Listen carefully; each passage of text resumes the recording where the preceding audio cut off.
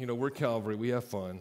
So with all that, let's open up Genesis chapter 41. And we're going to start in verse 37. But last week, as Pastor Bob ended, he read verse 36, which basically said, Joseph was interpreting Pharaoh's dreams, if you remember the story. And he told Pharaoh that his dream meant Egypt was going to have 7 years of plenty, followed by 7 years of famine. And then Joseph advised Pharaoh, now he didn't ask for it, he just advised Pharaoh, find somebody and store up 1/5 of the food in those 7 good years, and then save it for the famine that's coming. That's where we pick up tonight in verse 37. So I'll read 37 and 38. Here's what it says.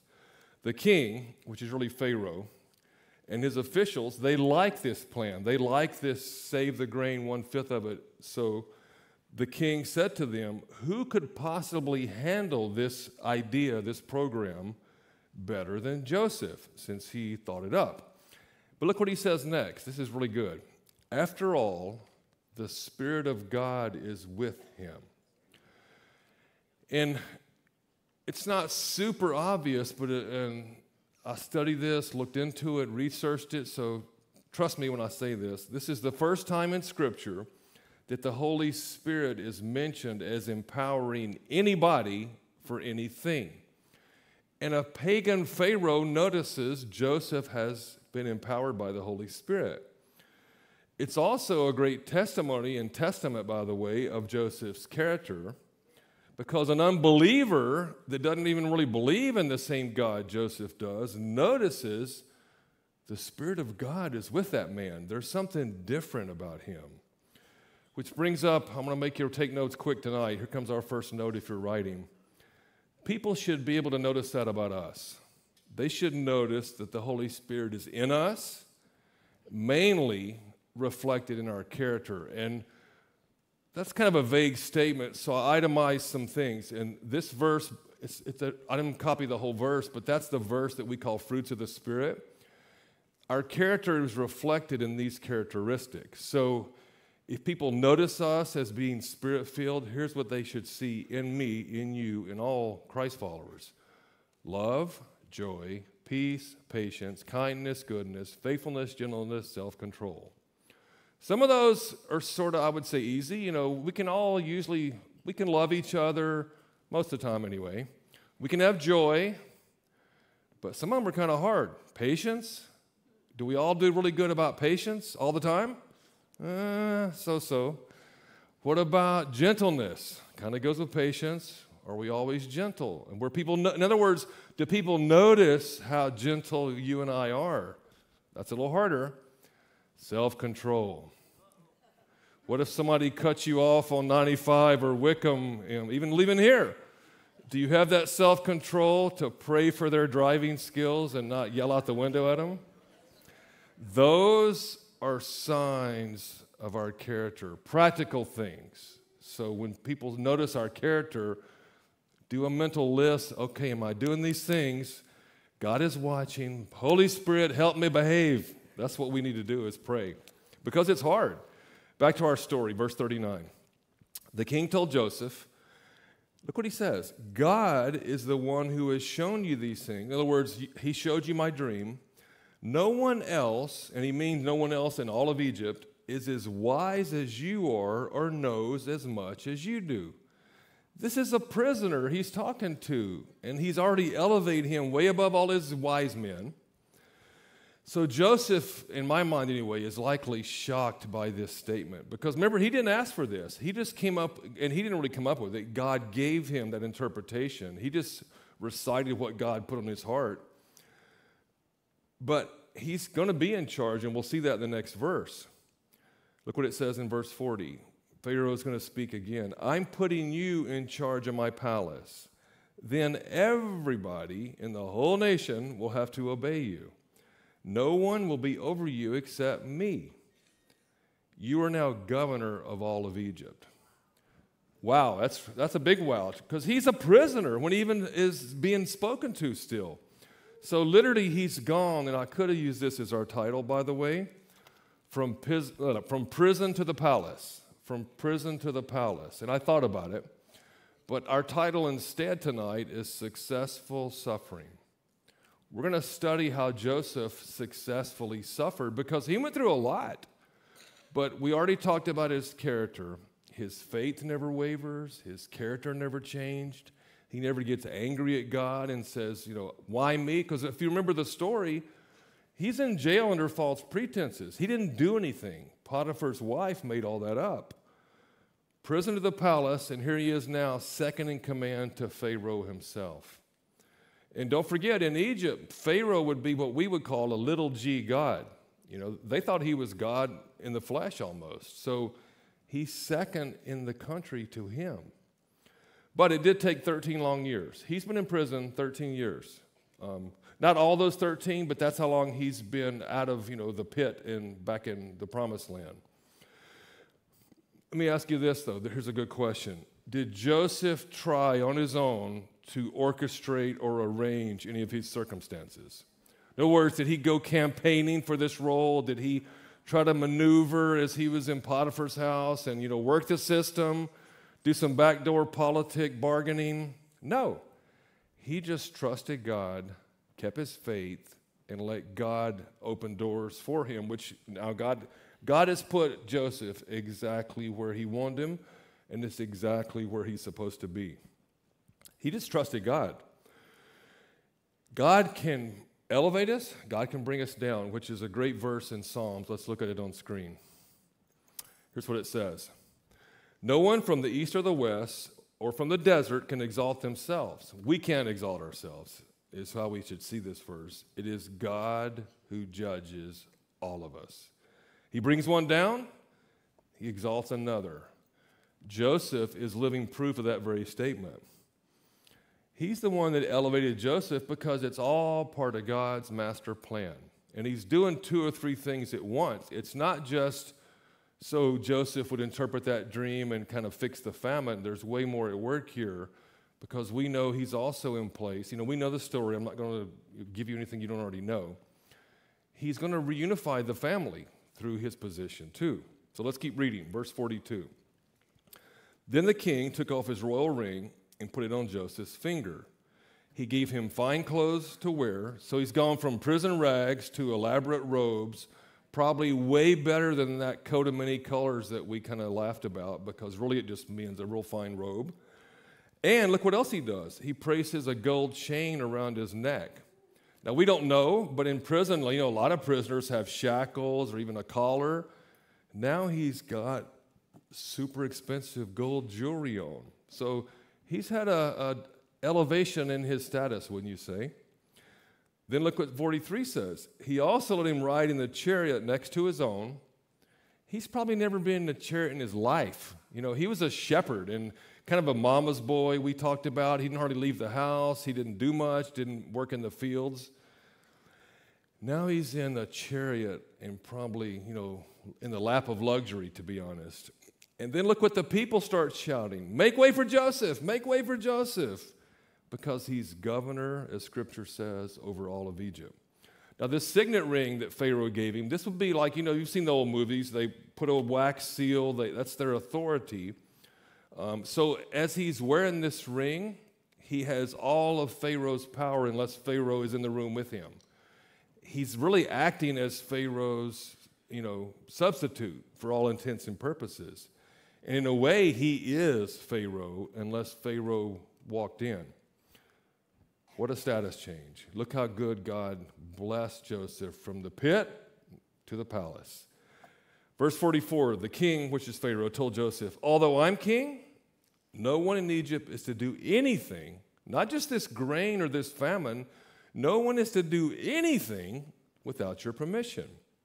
So now he's got all, he literally is, if you think about it, that means he is Pharaoh unless Pharaoh enters the room.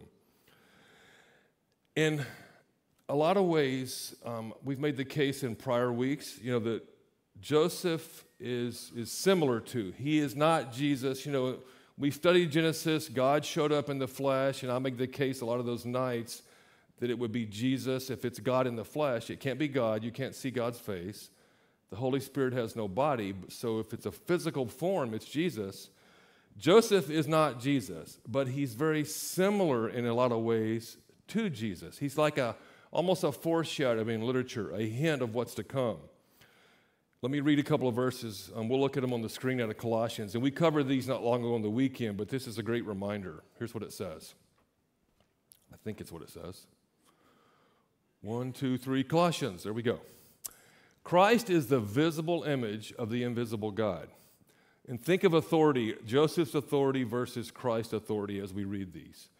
He existed before anything. There we go. That was slide 2. They're fixing my mistake as I started reading the wrong part. Christ, actually go back to the other one. Flip it one more time. There we go. He made the things that we can see and the things we can't see, such as thrones, kingdoms, rulers, and authorities in the unseen world. Everything was created through him and for him. He is the ultimate authority, but in this moment, Joseph is sort of acting as the ultimate authority, except Pharaoh.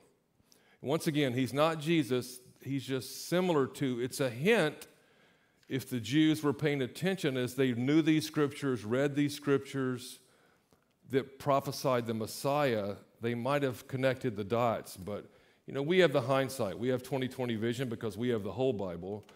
Those verses were out of the New Testament, which they didn't have. But he is the image, the visible image of the invisible God, as those first verses I read said. He's supreme over all creation. He has all authority. And if we read other verses, some people will tell you, well, Jesus never claimed to be God.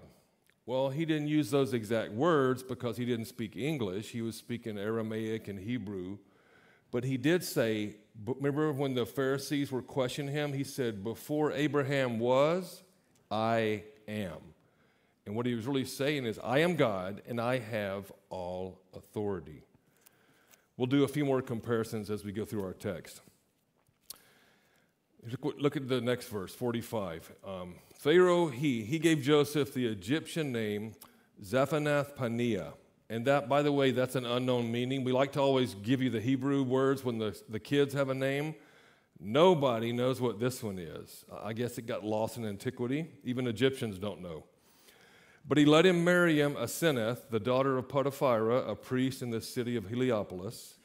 And then Joseph traveled all over Egypt. So he was considered royalty. He's marrying women of high standing, the priest's daughter. He's been given an Egyptian name. Now, over time, there's been many theories, and I won't spend much time because it doesn't really matter, about what that name would mean. And we don't really know, but most people believe it's one of two things, and it's both related to those dream interpretations. It either means God speaks or the revealer of secrets. And they're kind of, in a way, the same thing, except one's more godly, God speaks. It's something about that dream that got him this name, that dream interpretation. But here's what is important. This is the only time in all our Bible, in Scripture, that you see this name used or mentioned. It was a one-time thing, which really should tell us something. The name didn't stick. In other words, he didn't own it. He never used it. It was given by Pharaoh, and I can just almost imagine Joseph saying, that's not my name. I'm Joseph. He never forgot his roots. He was rooted in Christ, as we'll talk about this weekend. And here's the key, really. Pharaoh was trying to change Joseph's name so he would be assimilated into Egyptian culture. But really, it didn't work because the main reason, he couldn't change Joseph's character. He really couldn't change his faith in the one true God. His faith, even in the most daunting of his trials, never wavered. He never gave up on God, which is the second thing to write down if you're taking notes. And this one's really important, I think. We all have outside influences if we think about it. We keep those outside influences on the outside where they belong by remaining strong on the inside, by remaining rooted in Christ, as Scripture says. Joseph is a great example of that. Pharaoh tried to change his status, give him all these riches, chariots, gold chains, nice robes, change his name. So he could have, if he wanted to, think about it. As I was studying this, I thought about this. He could have lived that life of luxury and never looked back and sort of been an Egyptian. And he would have been second in charge. He may have even, remember the story of Moses? He may have even been elevated into Pharaoh someday. Who knows? He never wavered because of his strong faith and his strong character. So it's a great reminder for us, forget about the outside influences, be strong on the inside, and be rooted in Christ. Verse 46, Joseph was 30 years old when the king made him governor, and he went everywhere for the king, all over the region, all over the country, because Egypt had a lot of territory at this moment. Well, we know from other verses, past chapters, that Joseph was sold into slavery at the age of 17. Now he's 30. We just read that in that verse. So those are the 13 years I referenced earlier. He's had 13 years to get ready from that pit to be in the palace. To see how God got him ready, we have to go back and look at a couple of verses out of chapter 39. Here's what they say. Let's read them together. I better be still because it's on the side. Note to self, don't move around when it's on the side. So the warden put Joseph in charge. This is when he's first arrested. This is when Potiphar had him in the house and his wife accused him. Pretty much right away, the warden of that initial prison put him in charge of all those that were being held in the entire prison. And he would look what it says behind that. He was responsible for everything that happened, all that was done there. And even he did such a great job, the next part of that verse says the warden paid no attention to anything under his control because he trusted Joseph, because he knew, that's the real key though, the Lord was with Joseph. He saw it just like Pharaoh did and gave him success. So they're all recognizing that his success is coming from God. And literally whatever he did, including being locked up in prison. That was his training. Remember a few weeks ago, I think it was Pastor Dave that talked about our trials or our training. That we don't usually see it that way, but God has us in a trial a lot of times as a training ground. He's going to do something with that training later and use it for his glory, and Joseph is a great example of that. Next verse, 47. Here comes his prophecy and the dream interpretation coming true. For 7 years, these are the years of plenty, there were big harvests of grain. Joseph collected and stored up the extra grain in the cities of Egypt near the fields where it was harvested. So all the fields had storehouses. He's putting 1/5 of it away. Because remember, he interpreted the dream. He told Pharaoh, here's what you need to do. Store 1/5 of everything. Now, it's not in Scripture, but more like historians, history books will tell us that Pharaoh always demanded a 10% tax on like the grain or the food that they brought. So what Joseph's plan was really, he took the 10 and doubled it to 20, because 20%, if you're bad at math like me, that's 1/5.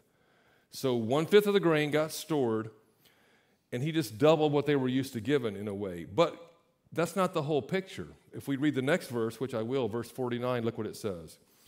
In fact, there was so much grain that they stopped keeping record. In other words, there's so much, we don't even need to count it. It's just so much. Because it was like counting the grains of sand along the Florida beach. That's a lot of grain, isn't it? Who did that part? Joseph might have stored it. God says, I gave you that interpretation. You're doing what I said. I'm well pleased. This is not in there, by the way, but you can read between the lines and see it plain as day. God is who brought this abundant harvest because he's doing something.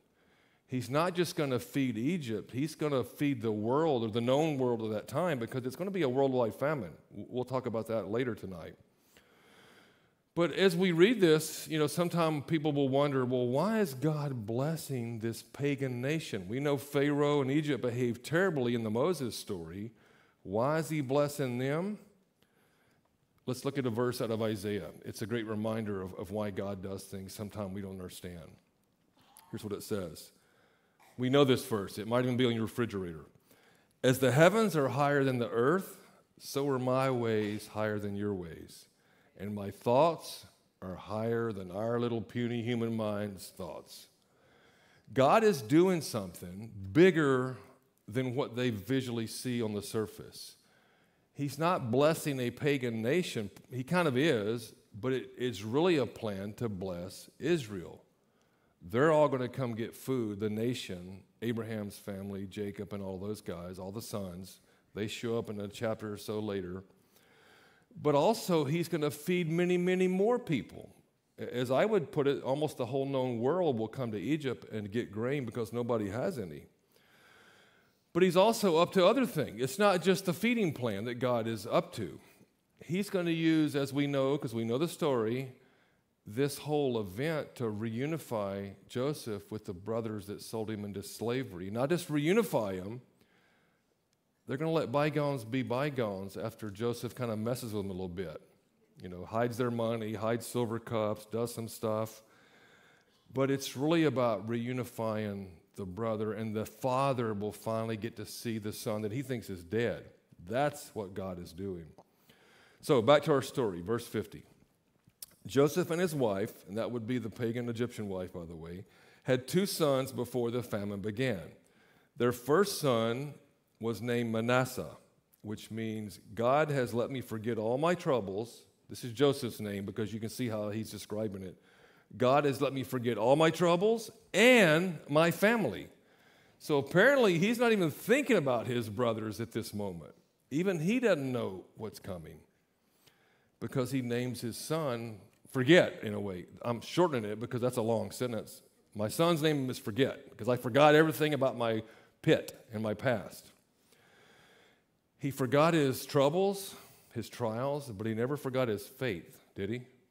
No. And that's a great kind of a take-home point for us. Even in our trials, even when we're in that pit, don't lose hope. Don't lose faith. Joseph, in his pit, was praising the Lord. He didn't let his difficulties discourage him the whole time he was in prison, even under false circumstances. God will bless us if we don't lose hope, lose faith, just stay the course and let him work all these details out.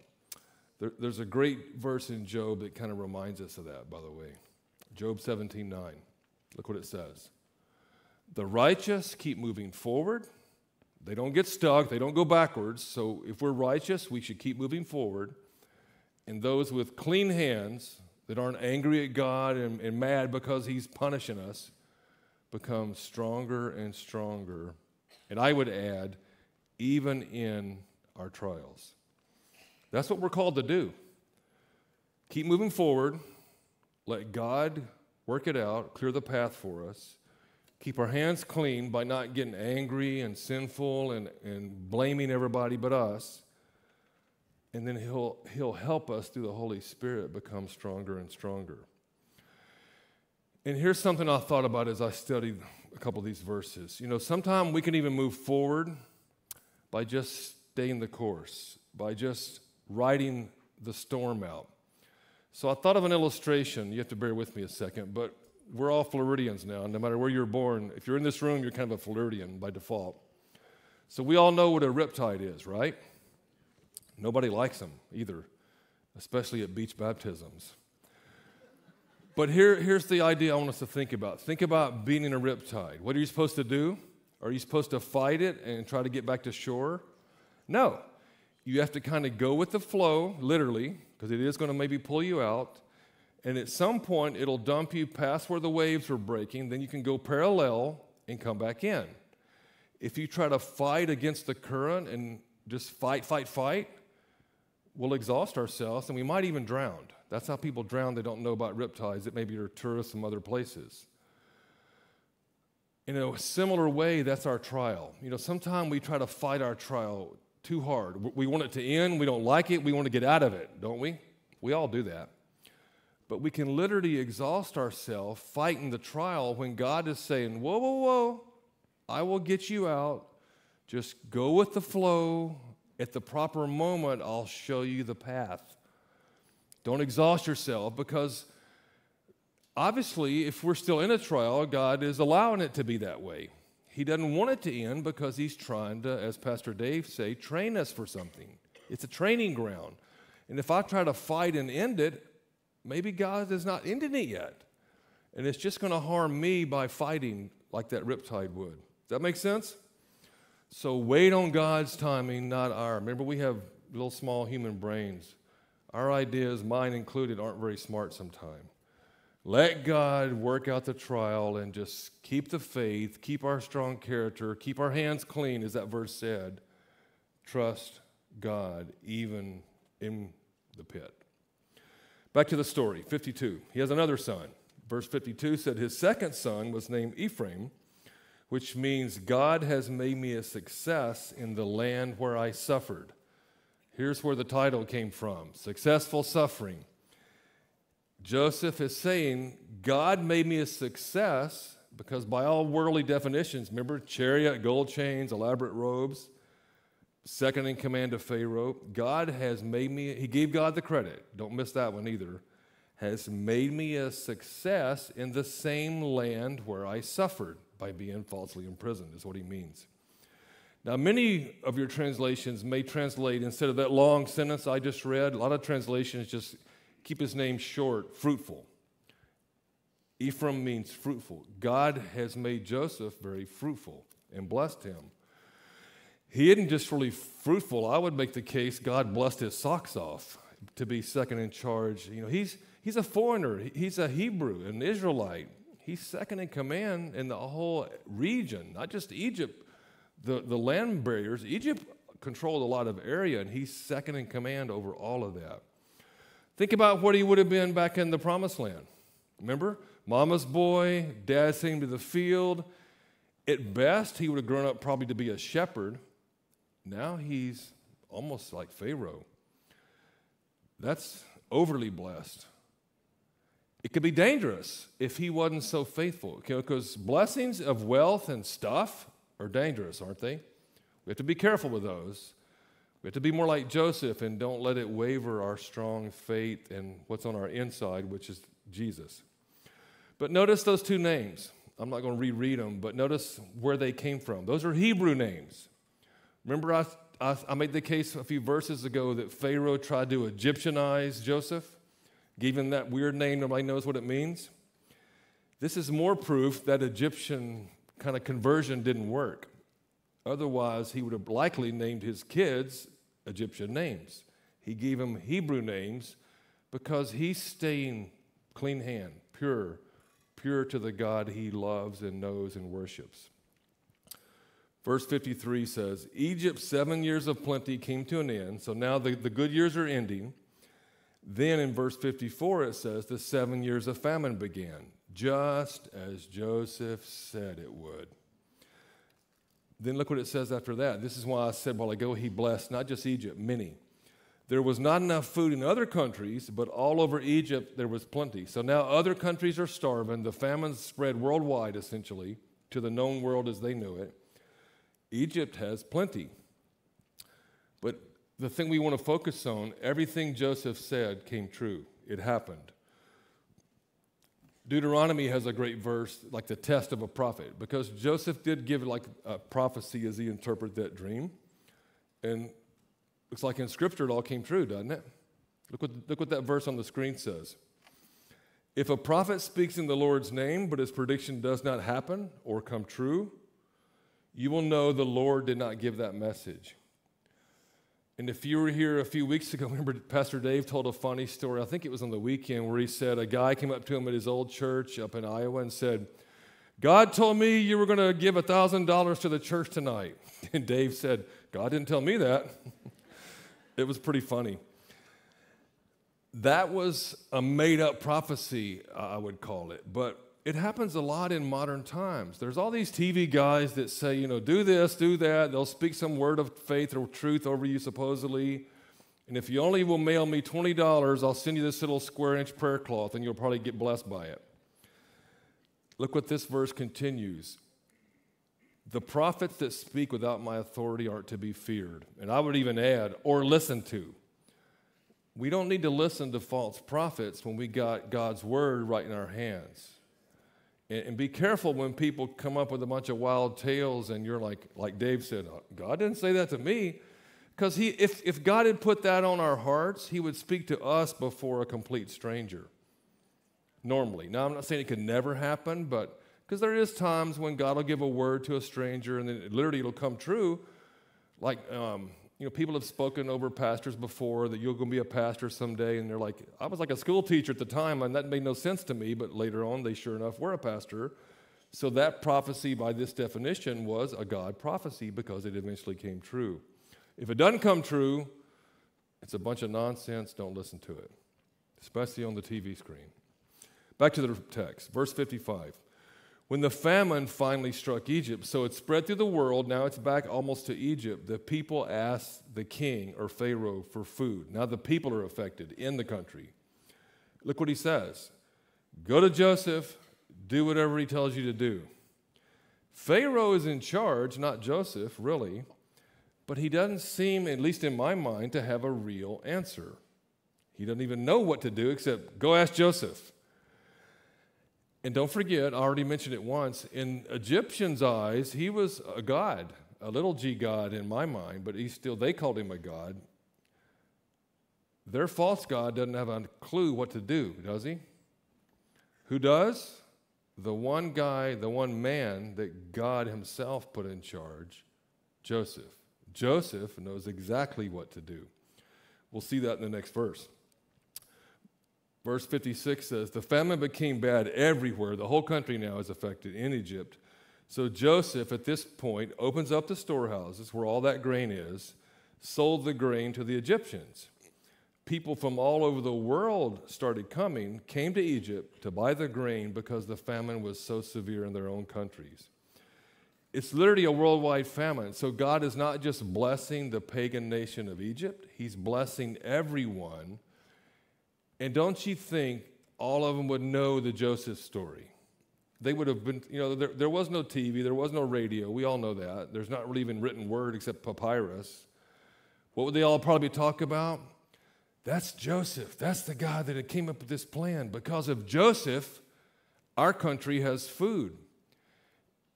How did he do that? I don't know. The Pharaoh said God was in him. His God, not Pharaoh's God. The Hebrew God did this. God was drawing attention, I believe anyway, to himself, not just feeding the physical needs. He was trying his best to give an opportunity to feed them spiritually. Now, of course, most of them likely didn't take it, but God still put it out there. The God of Joseph did this. That's Joseph's own words, and Pharaoh's too. Another similarity, though, if you think about it. In a way, Joseph is blessing the known world through his actions. What did Jesus do? He's not Jesus, just similar to. Didn't Jesus bless our known world through his actions? His death on the cross was a blessing, don't you think? They're similar, a lot of similarities, and I think God is really just hinting to the Old Testament people. Watch this Joseph guy. He's an early picture of my son that's coming to save everybody, a worldwide blessing. But just so we're clear, he's not Jesus, not even really a type of Jesus. He's similar to. I could give a lot more than I'm giving. He's very similar to Jesus for a reason, to make us want to know more about Jesus as we read this. Next chapter, 42. We're going to do a few verses out of 42 before we stop, because it's still part of the same story. Remember, I've told us before, God didn't divide the Bible into chapter verse. Men did, and in my mind, sometime they probably should have put a few more verses with the story like this one until we get finished with it. Chapter 42, verse 1, here's what it says. When Jacob, their dad, found out there was grain in Egypt, he said to his sons, "Why are you just sitting around here staring at each other?" Because they don't know what to do. But there's probably more to it than that. And some of the translations, he kind of asked his sons, why do you keep on staring at each other? I believe, anyway, in my opinion, they're probably feeling guilty. I mean, they know the answer is in Egypt. What else do they know is in Egypt? The brother they sold out of the pit, where'd he go?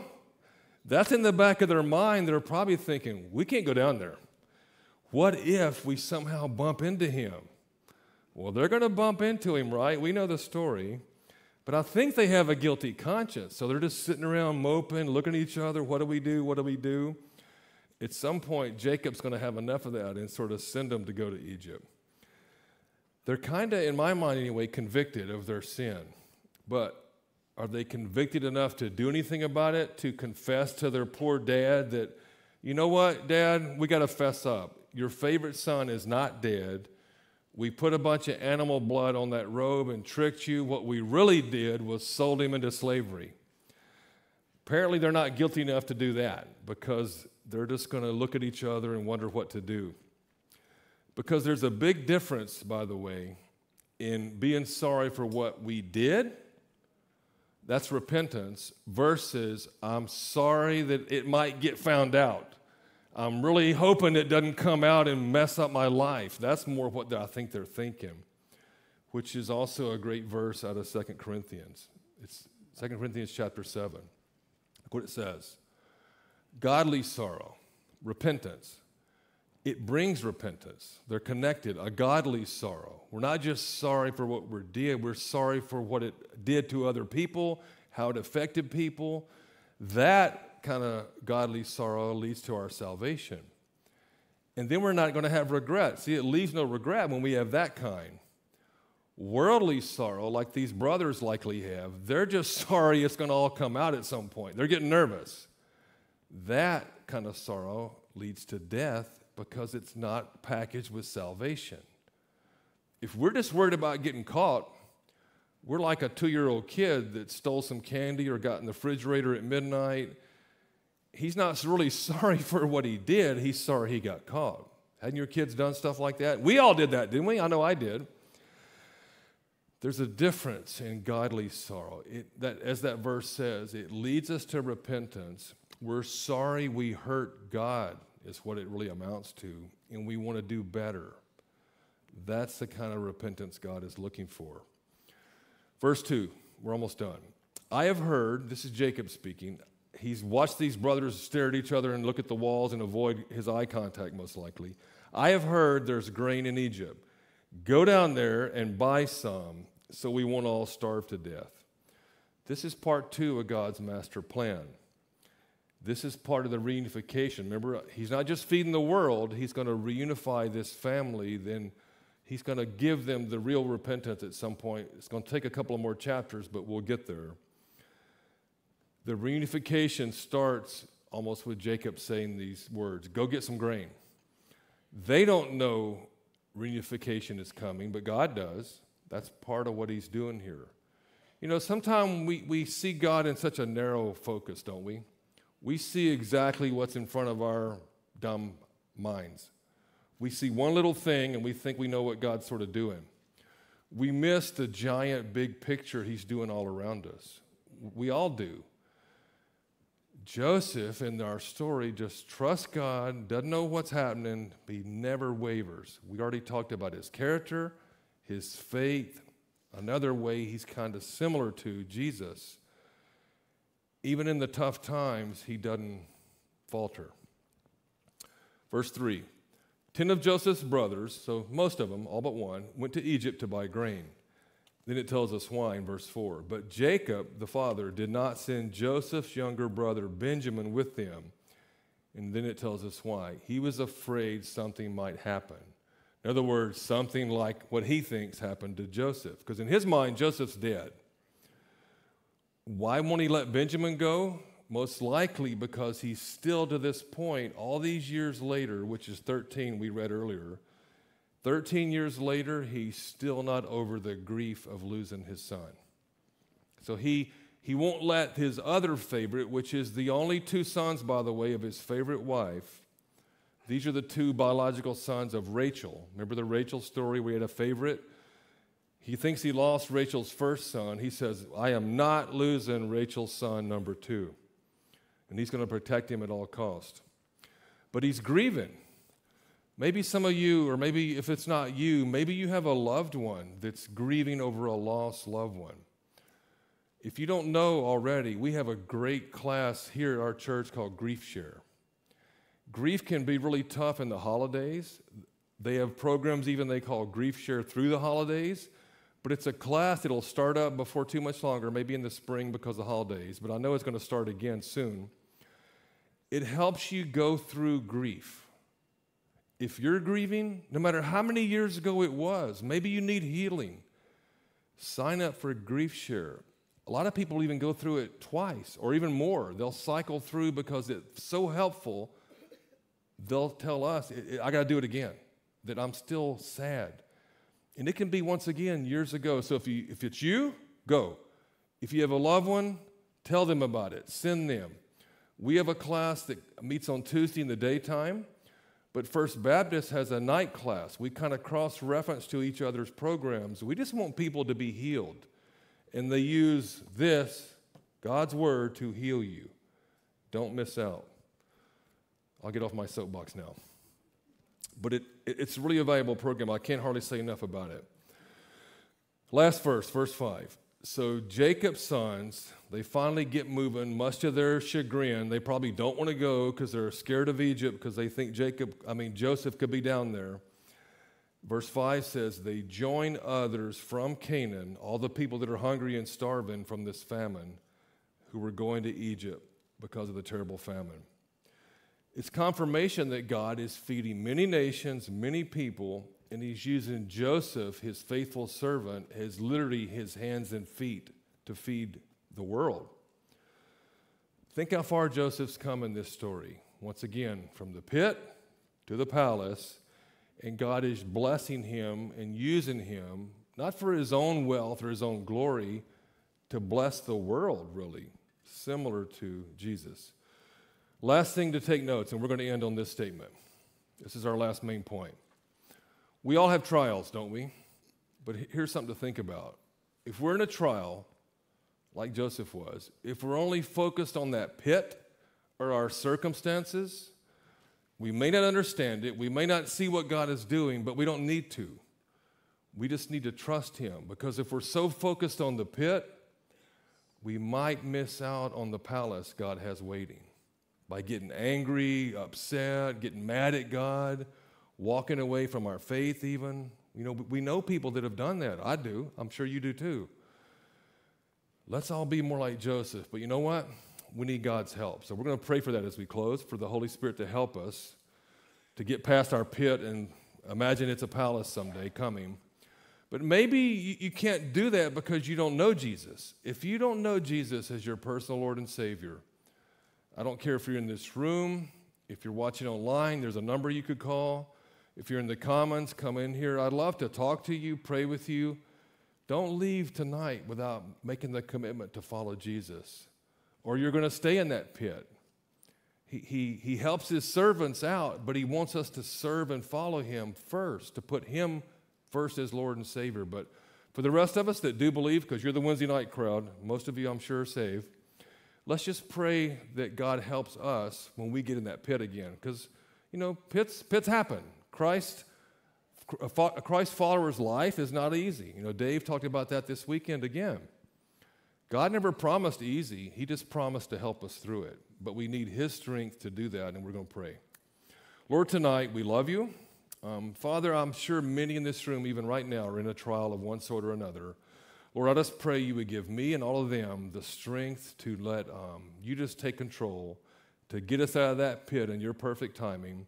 And Lord, I just pray that the Holy Spirit would help us all not to lose our faith, to keep that strong character, that people would see all those fruits of the Spirit in us, like patience, peace, and self-control, even during our trials. But Lord, once again, we need your Holy Spirit to help us. So empower us, Lord, to make you look good here on this earth. To you be all the praise and all the glory. And all God's people said, amen.